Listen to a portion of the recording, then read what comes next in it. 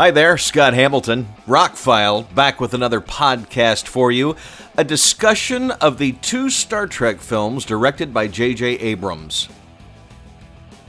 Well, everybody is in Star Wars mode this week, as I am too, but I decided to cleanse my palate a little bit and watch the first two Star Trek movies that J.J. Abrams directed, the reboots, if you will. Black Friday came around. They were $7 a piece, or $7.99 on 4K, and I wanted to upgrade those because I think they look great, and it turns out I made the right choice. So, when Star Trek, the first one, the reboot, came out 10 years ago, I was excited. I'm a huge fan of Trek. I've watched it since just about birth. I mean, the series started when I was like 4 or 5 months old in September of my year of my birth.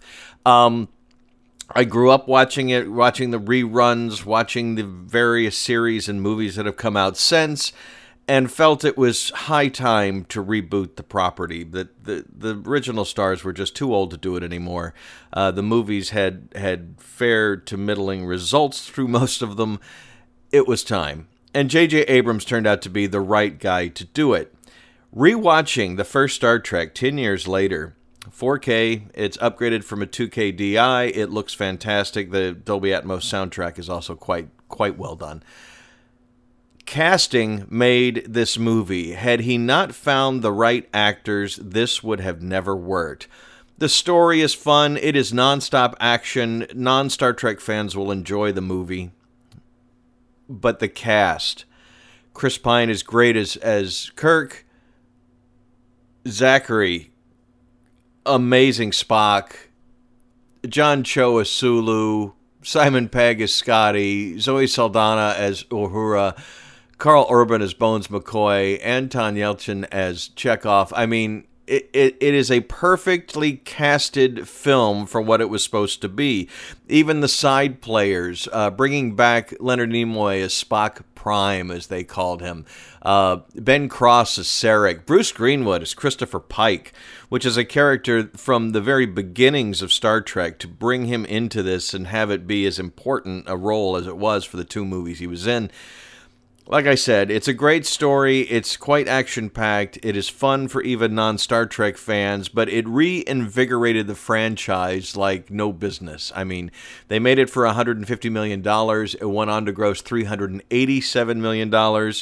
It is the highest rated by critics of all of the Star Trek movies there have ever been. It is a near perfect film. It could have been plotted a little bit better, but considering the job of what he had to do, it is almost as daunting as what he had to do on Star Wars Rise of Skywalker.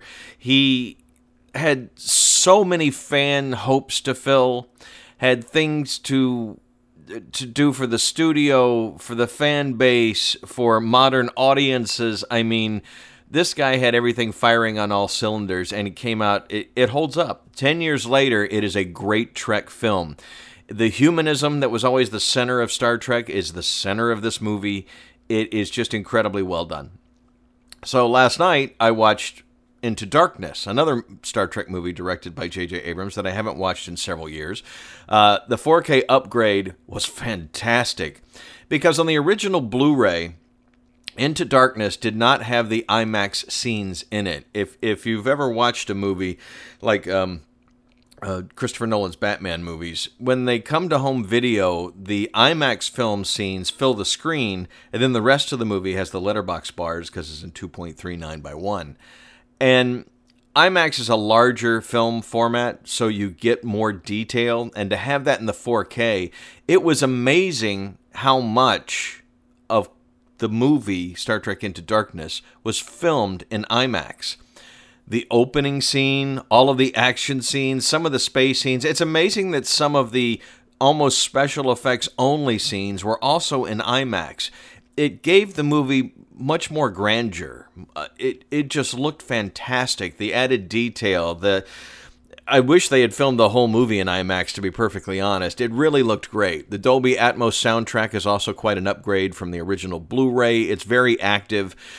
This was a movie I saw in IMAX when it first came out, and the scene where Khan, before he's Khan, is in the shuttlecraft outside of Starfleet, and he shoots up the Starfleet meeting. In IMAX, it was deafening. It made you feel like you were in a war, like you were actually in the scene, and the 4K really does recreate that. The Dolby Atmos surround sound is very vibrant, very active. It's all around you. It's very loud. It's very concussive. And the video, like I said, all the stuff that was shot in IMAX is full screen and just sparkling detail. It is a worthy upgrade, especially for the $7.99 I paid. The entire cast returns. They added Alice Eve as Dr. Carol Marcus, and other than her space underwear scene, I thought she was great in the movie. There was really no reason for that other than showing Kirk's proclivity to not being politically correct where women are involved. He's in bed with aliens in both movies, so that does play back into the TV series. And Benedict Cumberbatch was inspired choice as playing Khan, not what any of us envisioned, since we had Ricardo Montalban in our minds from that original episode and the Star Trek II, The Wrath of Khan. But he did a great job with it. It's a new version of the character, and even when they talk to Leonard Nimoy, Spock Prime in the film, and he says, I was promised you I would never tell you anything that would alter your destiny, but that being said, Khan was the greatest adversary we ever faced, and we barely defeated him. And that adds some gravitas to the whole story. It really holds up. This was a movie that I enjoyed at the theater, and later I read some of the complaints about it, and in my mind, this became a secondary Trek film. I didn't like it as much as the first. But watching it last night, it is just as balls-to-the-wall, action-packed, and fun as the first Star Trek. It is a great sequel. It was made for about $185 to $190 million. It went on to gross $467 million. It is the highest-grossing Trek film of all time. So a lot of people did like this and go to see it. It's unfortunate that J.J. Abrams only produced Beyond, the third movie, which wasn't a bad film in any way, shape, or form, but it would be nice to see J.J. Abrams return like he's returned to Star Trek, or to Star Wars. But they got the guy who did the Fargo TV series to do the fourth Star Trek movie, and I hope it's good. It should be maybe a more interesting plot, but I would like to see J.J. Abrams return. Although I'm sure he's still producing, he's still involved, and what a guy. I mean, this guy has gotten to play in Star Trek and Star Wars. It's a geek fan's dream. He's always said he's a bigger Star Wars fan, but he did such a great job with the two Star Trek movies.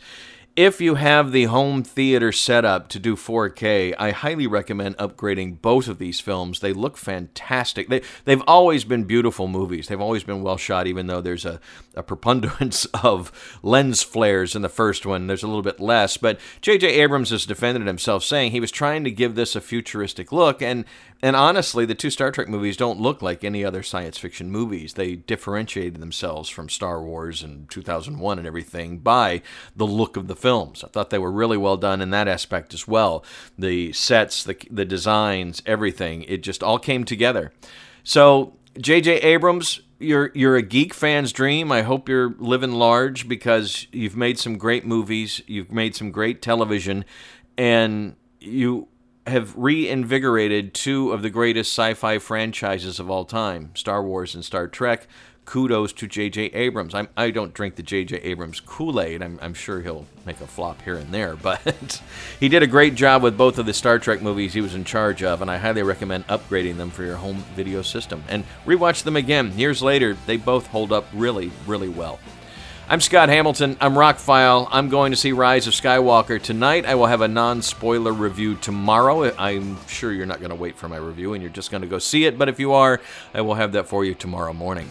You can check out my website at therockfile.com. You can subscribe to these podcasts on Spotify, iTunes, Google Play, Apple Podcasts. You can ask Alexa to listen to Rockfile on Apple Podcasts. You can ask your Google Assist for Rockfile Podcast. I will pop up and be in your home.